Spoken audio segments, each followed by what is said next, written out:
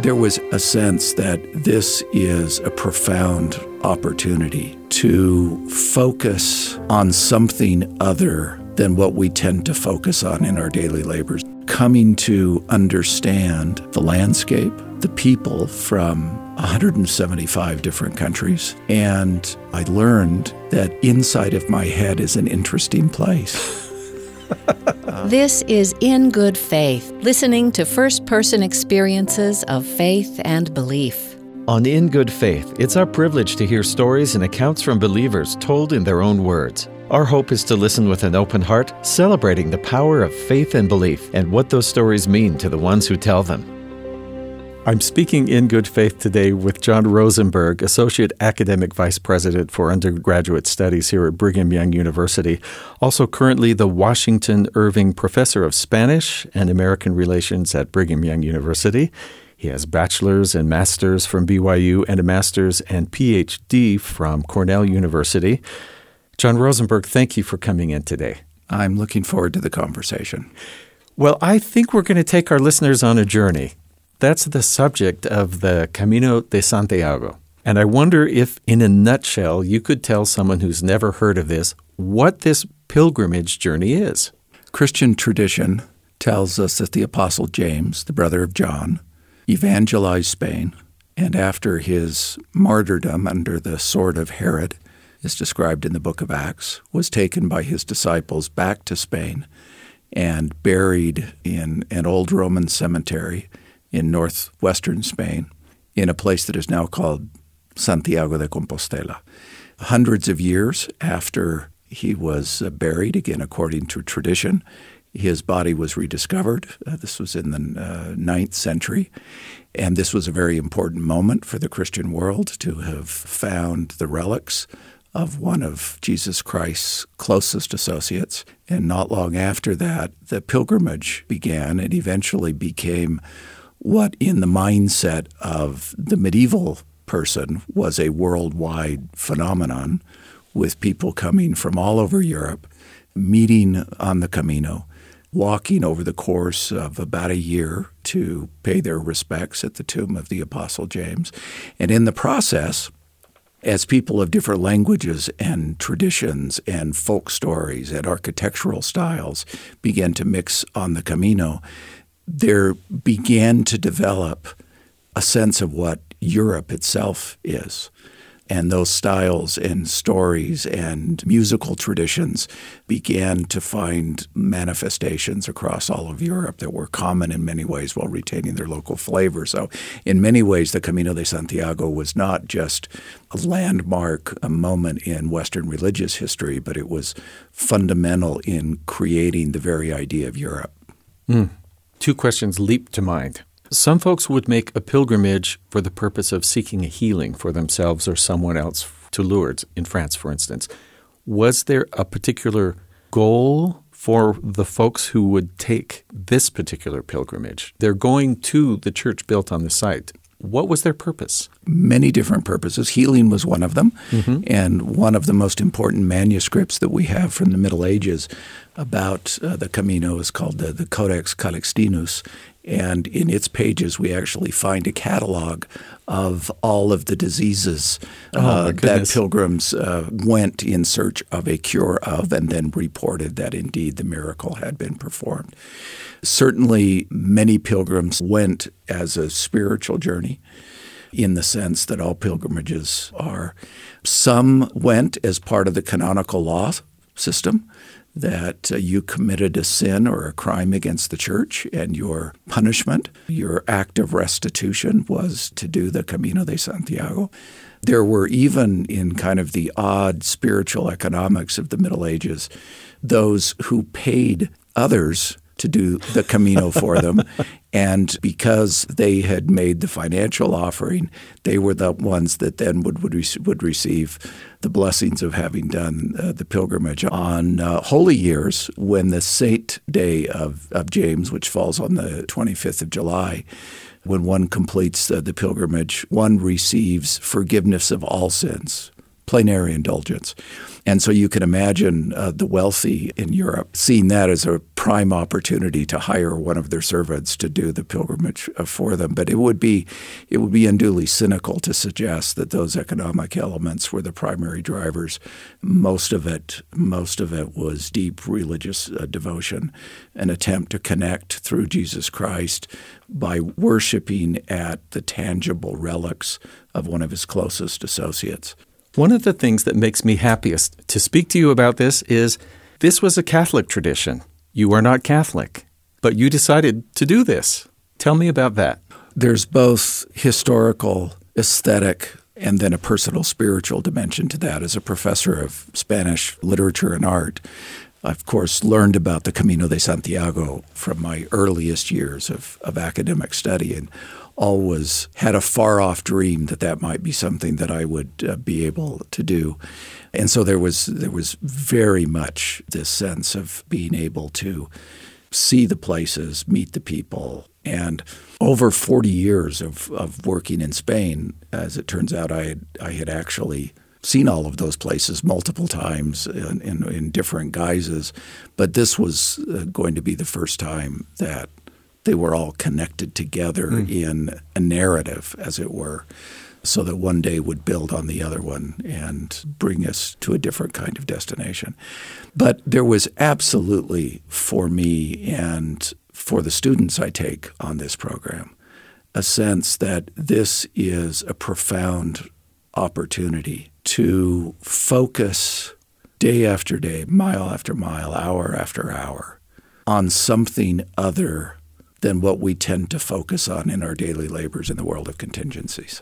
We didn't need to worry about making a living. We didn't need to worry about the next homework assignment, although the students had some of that they had to do.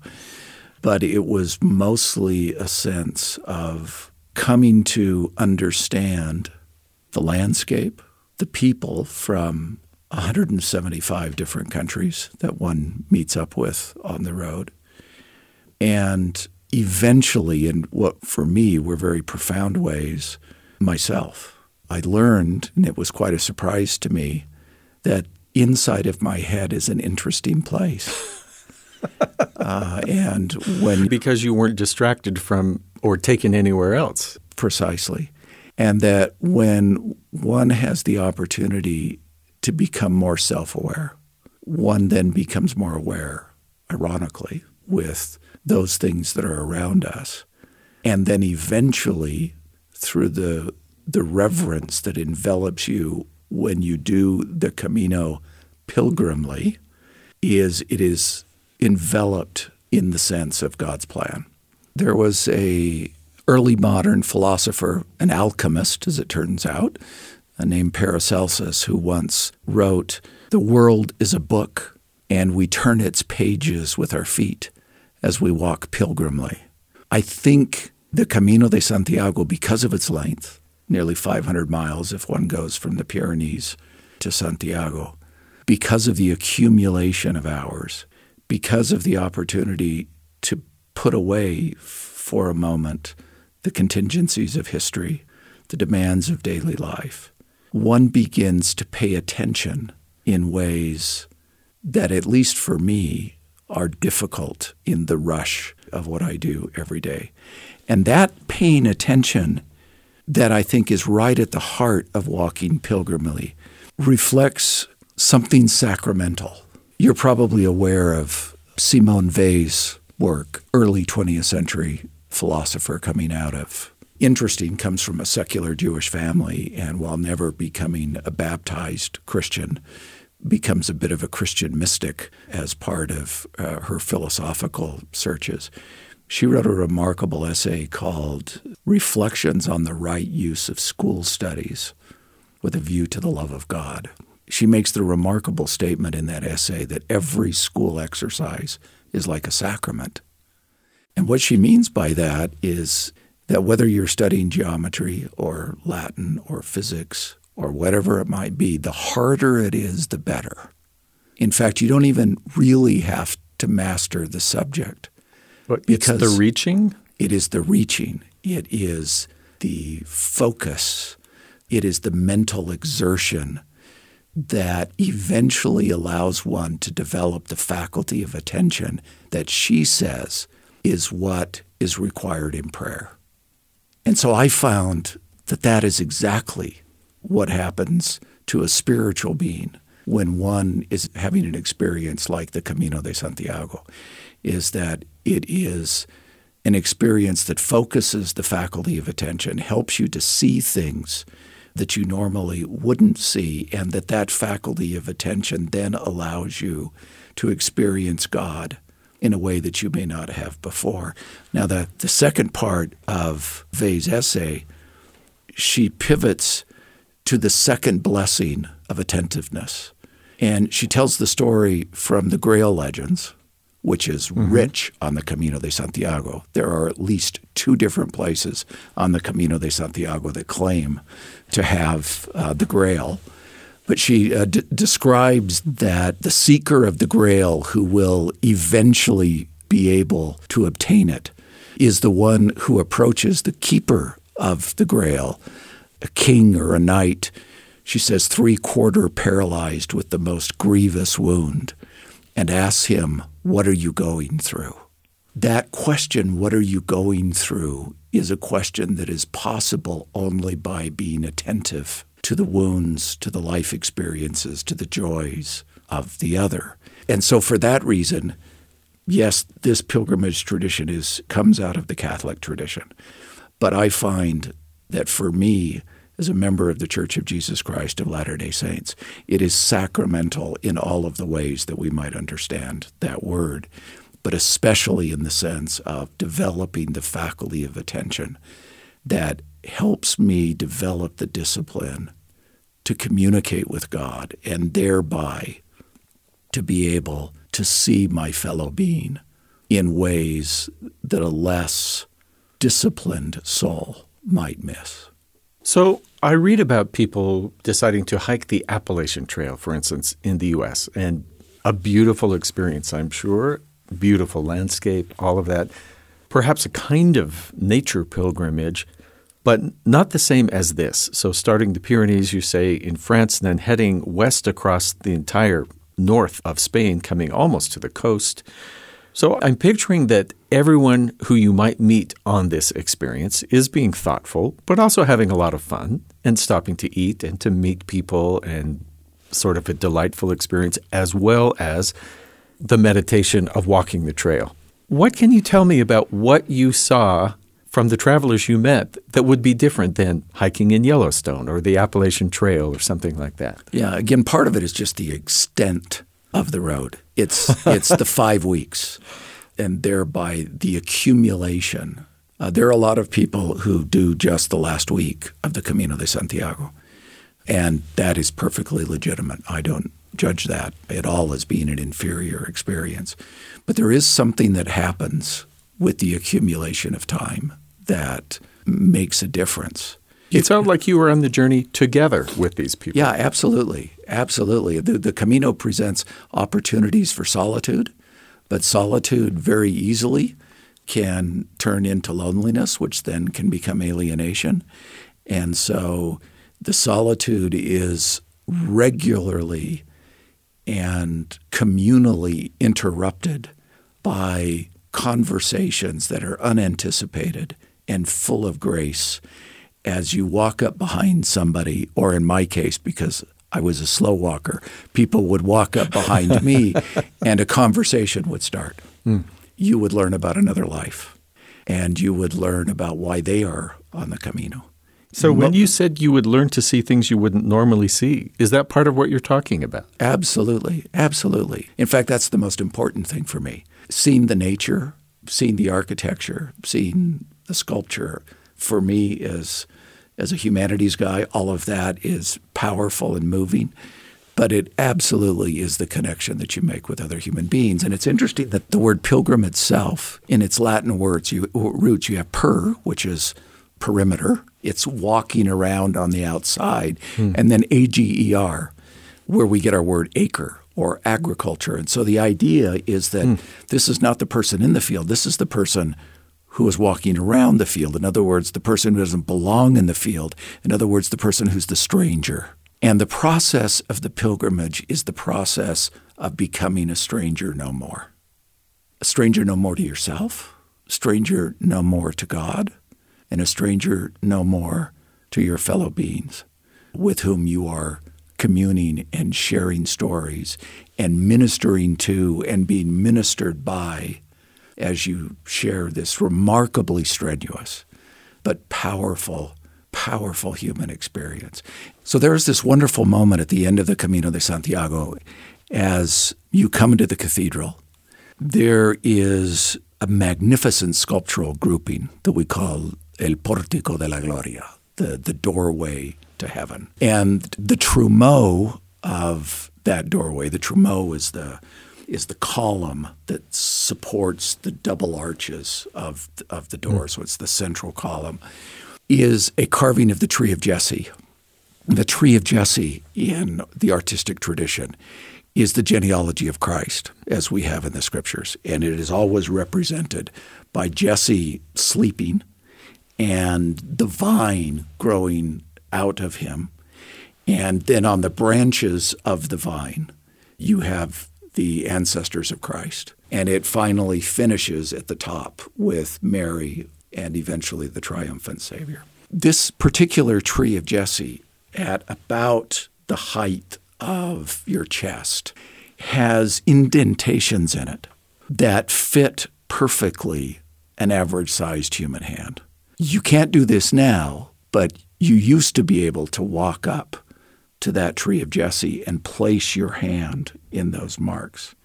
Now, tradition says, oh, isn't this awesome? Millions of pilgrims over 800 years put their hand there and have worn the stone down. So it turns out that's not right. The original artist appears to have carved those there, and what he seems to be saying is, you are no more strangers.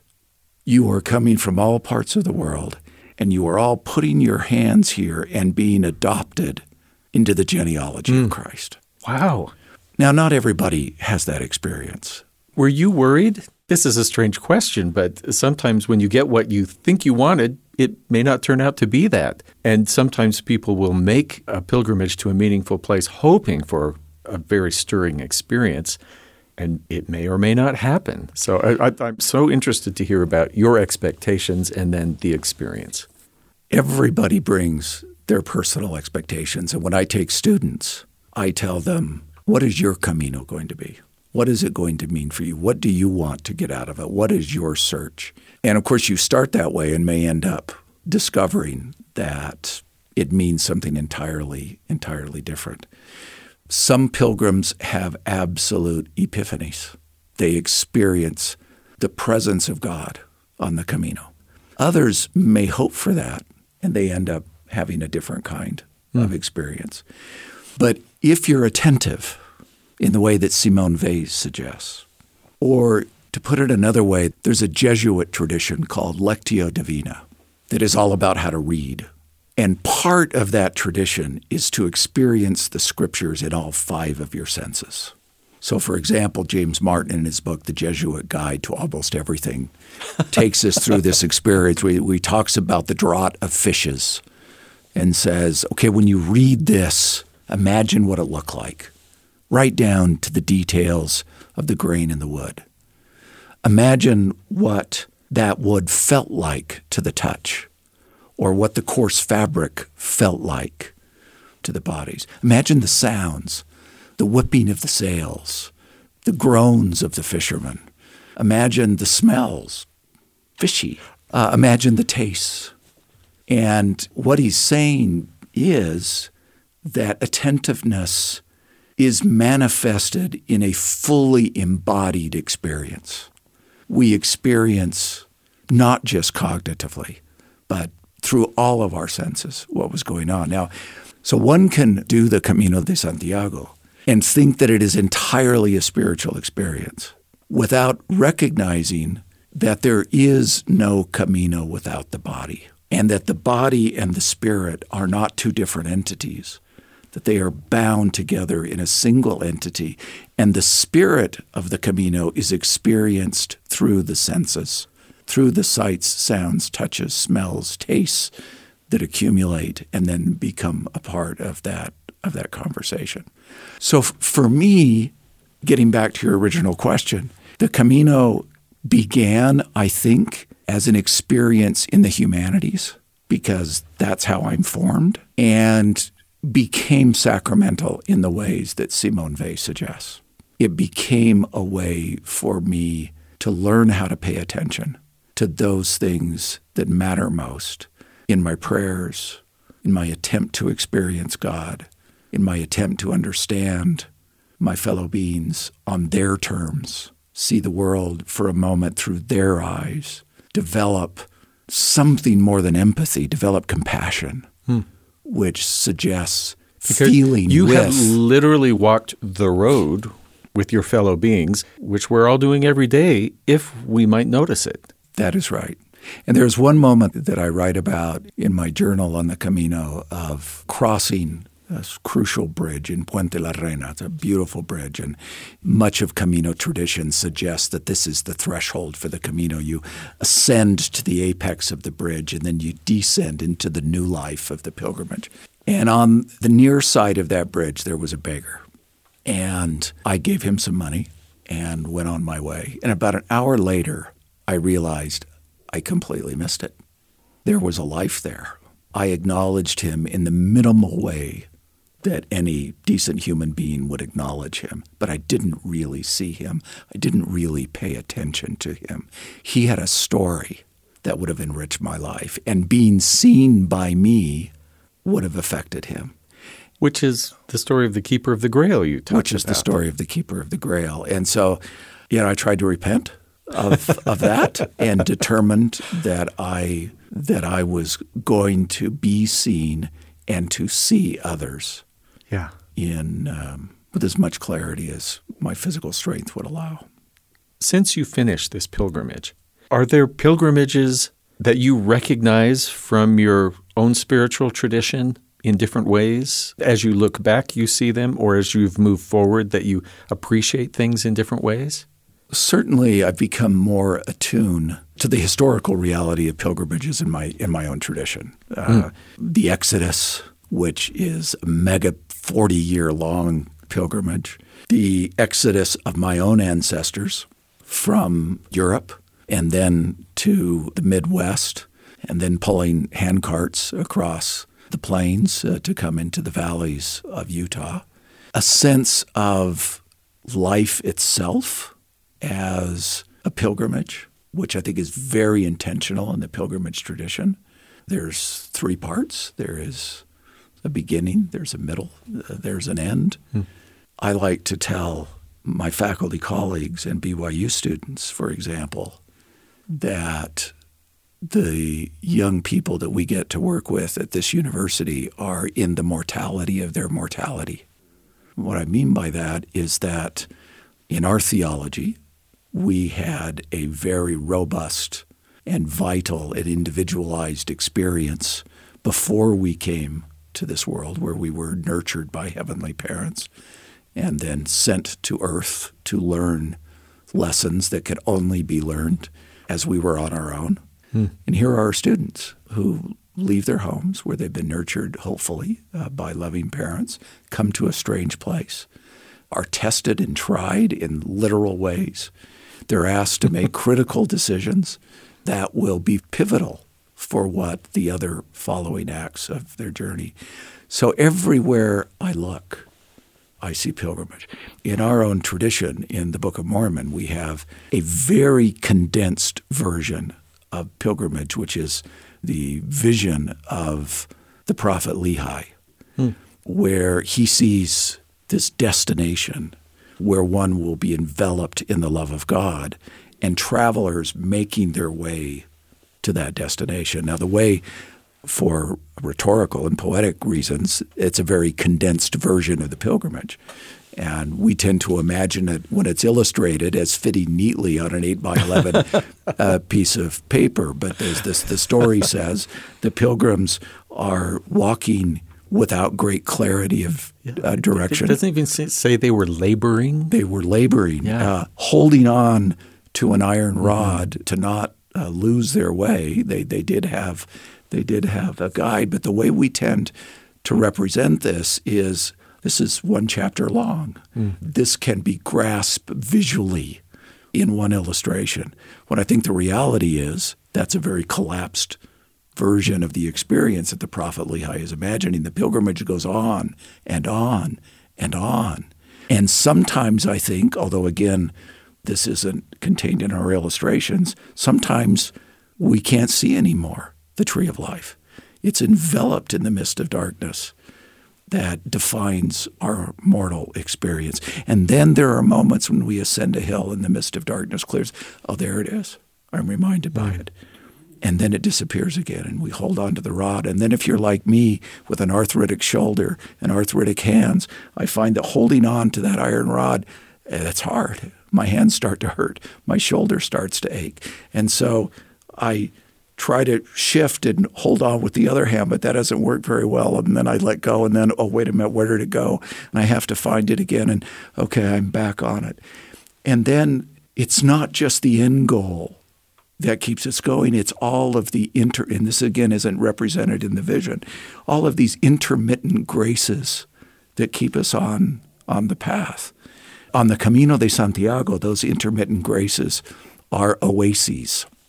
In some of the longer segments of the Camino, your distance between towns, and you find that you're going a long way without a source of water, without snacks, without fruit, things that you need. And one of the Camino traditions is that the locals simply put there what is called an oasis with beverages and fruit and snacks, and they expect no payment. It's their gift. That. It's their gift. Now, They will say, if you'd like to help us provide for the people coming behind you, feel free to give a donation. But it's not a transaction. It's a contribution to this moment. And so there are these oases, these midway stops that keep us moving toward the tree of life in Lehi's vision. And for me personally, one of those oases in my own spiritual life is the opportunity to partake of what we call the sacrament, but what other traditions call communion or the Eucharist, to do that each week. And that is a moment of pause and refreshing and reassurance as we move forward. Sometimes it comes in a very simple gesture from another human being who says something kind and unexpected, who sends some kind of a note, and you say, okay, I feel a little bit stronger now. I can take a few more steps. So for me, what the Camino de Santiago has done has helped me see ways in which the Camino is analogous to the journey of life itself. Did this confirm or change the faith that you had throughout your life? Both of those things, sure. If faith doesn't change, one begins to worry. The faith that I had as a child cannot possibly be the faith that I have in my mid-60s. One would hope. One would hope. Paul says, you put away childish things. You start to see differently as you sojourn on this pilgrimage. So, yes, absolutely, I would say the Camino and the relationships on the Camino have changed that. And I had an experience this summer, Camino experience this summer, that I think I'm ready to talk about in more public ways. There is a monastery, a 1,000-year-old monastery, just off the Camino, but very much a part of the Camino tradition, designed when it was originally built as being a part of the flow of humanity from east to west. And because it is one of the most spectacular artistic monuments in Europe, it has one of the most amazing sculptural groupings of Romanesque art anywhere in Europe. I knew that I wanted to take students there, and so I started hanging out at the monastery and eventually became friends with two of the monks. One of them is 90 years old. The other one is much younger than I am. And they have become dear friends and mentors and provided remarkable experiences for our students. When I took students on the Camino 2 years ago, we had them go to the monastery, and they were taught by these monks the Gregorian chant and the meaning of the chant and how it works as a form of meditation and a form of prayer. And then the students were invited to sing the Gregorian chants that they had learned at the Vespers service that night with the chapel clear full of pilgrims. It was remarkable. And then they said, we'd like you to sing some of your own music from your own tradition. And it was this incredibly beautiful moment. Anyway, I've become very close friends with these monks. One of them, the 90-year-old, is a magnificent poet. He's the organist for the monastery, was the choir director in his younger years, a magnificent pastoral figure. And I went to have my regular visit with him to talk about having students come again and using some of his verses in my Christmas cards. And then I said, Padre Bernardo, can we kind of turn to a more serious conversation? And I made a confession that it is very easy for me to see the profound beauty of the gospel of Jesus Christ. It is very easy for me to see the rational coherence of the gospel of Jesus Christ. Everything fits together for me and makes sense. But I struggle sometimes to experience in a personal way the love of God. How do you do that, Father Bernardo? And we talked about it for maybe 45 minutes. I don't remember a thing of what we said because of what happened next. Got up out of his chair, put his cane aside, still recovering from COVID, took 2 steps toward me, placed both of his hands on my head, and gave me a blessing. First part in Latin, second part in Spanish. It's difficult for me to describe what that experience meant, except perhaps through Scripture. In our Book of Mormon, we have some verses in the 1st and 4th chapter of 2nd Nephi where we learn about being encircled in the robes of his righteousness, being encircled in the arms of his love. And then in the 34th chapter of the Book of Alma, my favorite, being encircled in the arms of safety, in ways that I can't quite describe. All of those encirclings happened at the hands of a Benedictine monk in a remote place in Spain.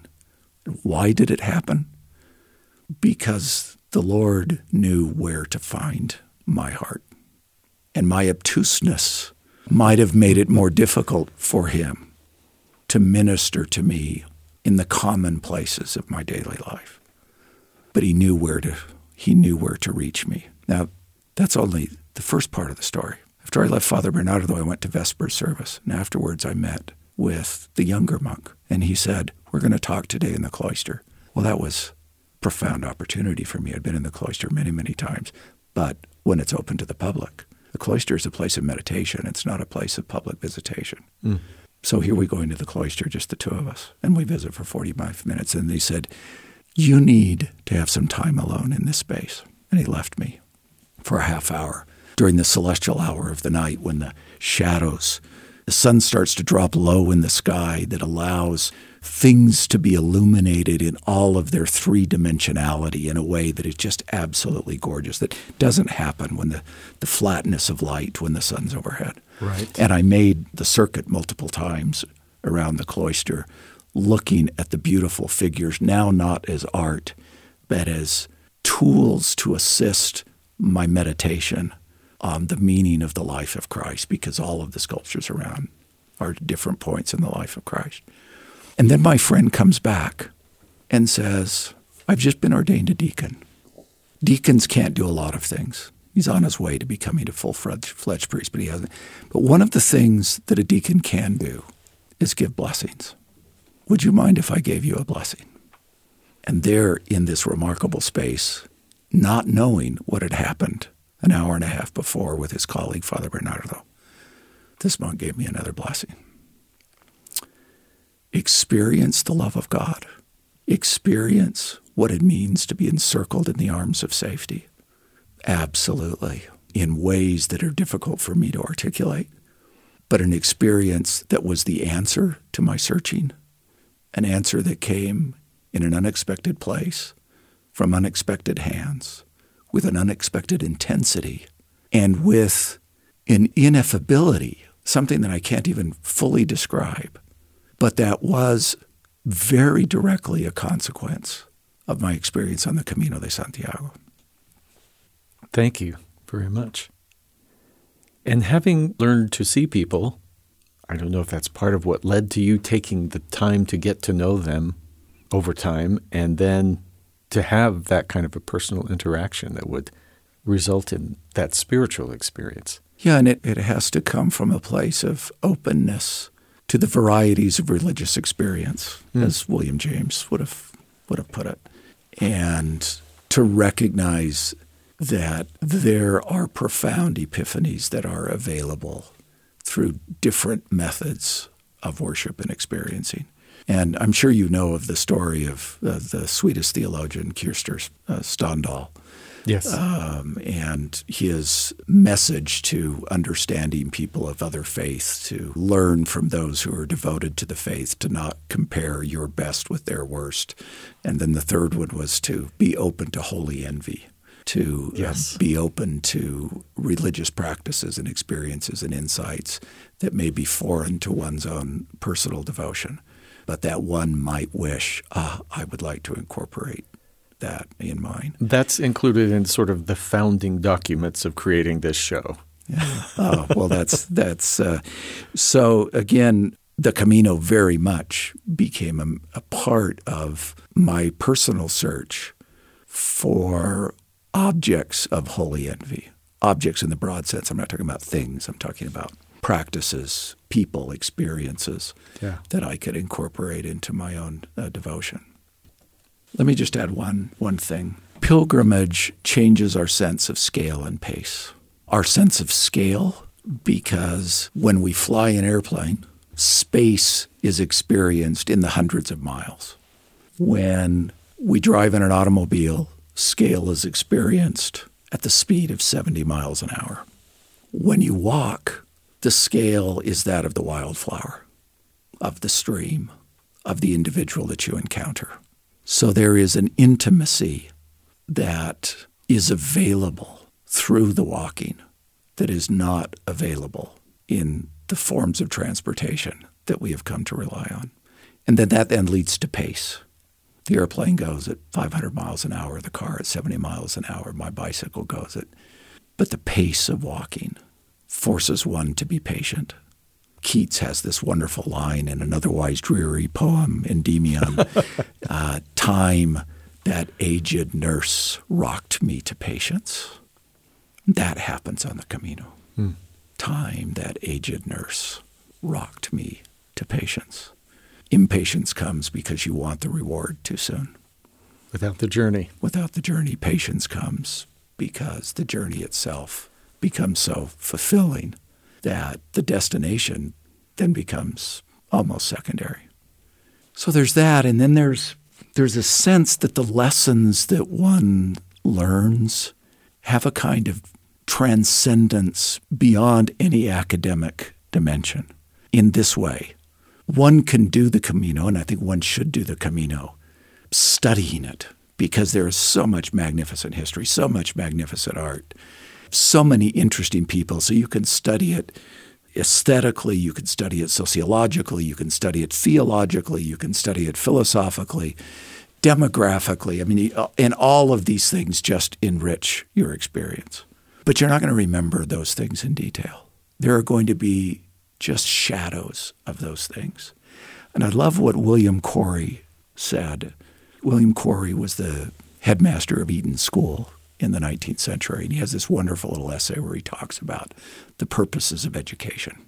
Most of it is pretty familiar in terms of other 19th century statements about the grand aspirations for the educated mind. But he says at one point, don't worry if you can't remember everything that you learned in your classes, every sculpture that you saw in the Camino, every person's name that meant something to you. Because even the shadow of lost knowledge protects you from many illusions. I love that. So there is a residue that stays with someone after doing the Camino. This shadow of forgotten knowledge that protects us from some of the attitudes, some of the prejudices, some of the rushes to judgment, some of the moments of impatience. If we can just summon up those shadows, the feelings they represent, we find that the Camino experience forms the future as much as it informs the past. I think hearing you share your experiences and your thoughts, which obviously have been a lifetime informing, not just on you were prepared to have the experience that you had because of your life and your attention paid up to there. Speaking with you has sort of the same effect to me as when I pause and breathe deeply and slow down. I love that you unfolded a very familiar story to me from my own tradition's scripture in a way that a small origami paper might unfold to a surprisingly large surface area that I could not have imagined. I liked being taken there. And also it makes me hope that you're still, besides being an academic vice president, still teaching, because I'm envious of those who are in your classroom. Thank you. John Rosenberg, thank you for what you've shared. Thank you for speaking with me today in good faith. It has been a pleasure to share your faith and the faith of your listeners. Buen camino, as we say. May your journey be safe and satisfying. That's our time for today. Thanks to John Rosenberg, Associate Academic Vice President for Undergraduate Studies here at Brigham Young University, for generously sharing his faith and his experience walking the Camino de Santiago. In Good Faith is committed to the idea that we all benefit from hearing people of widely varying backgrounds share their personal experience with faith and belief. In fact, we think people with such experience deserve some of our best listening. If you have an experience you'd like to share or like to suggest a guest, record a voice memo and email it to ingoodfaith@byu.edu. And if you enjoy the show, be sure you leave a comment or a review where you get your podcasts. Help spread the word. All of our episodes are online at byuradio.org/ingoodfaith. Our Twitter feed is @ingoodfaithbyu. In Good Faith is a production of BYU Radio. I'm Stephen Cap Perry. I hope you'll join me again soon, right here in Good Faith.